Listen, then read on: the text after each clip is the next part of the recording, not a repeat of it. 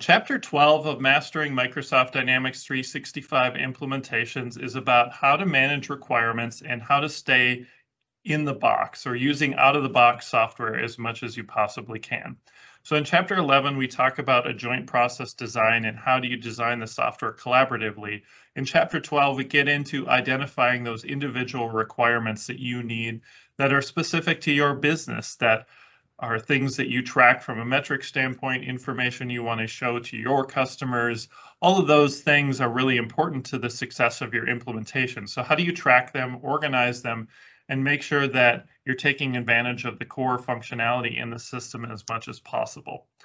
So that's really what Chapter 12 is all about, making sure that those requirements are organized, associated to processes, and that you get all those requirements. If you miss them now, it causes a lot of problems to surface those requirements at the end of the implementation when you're just about ready to go live. So what are some strategies you can use to make sure you're capturing them all during this time?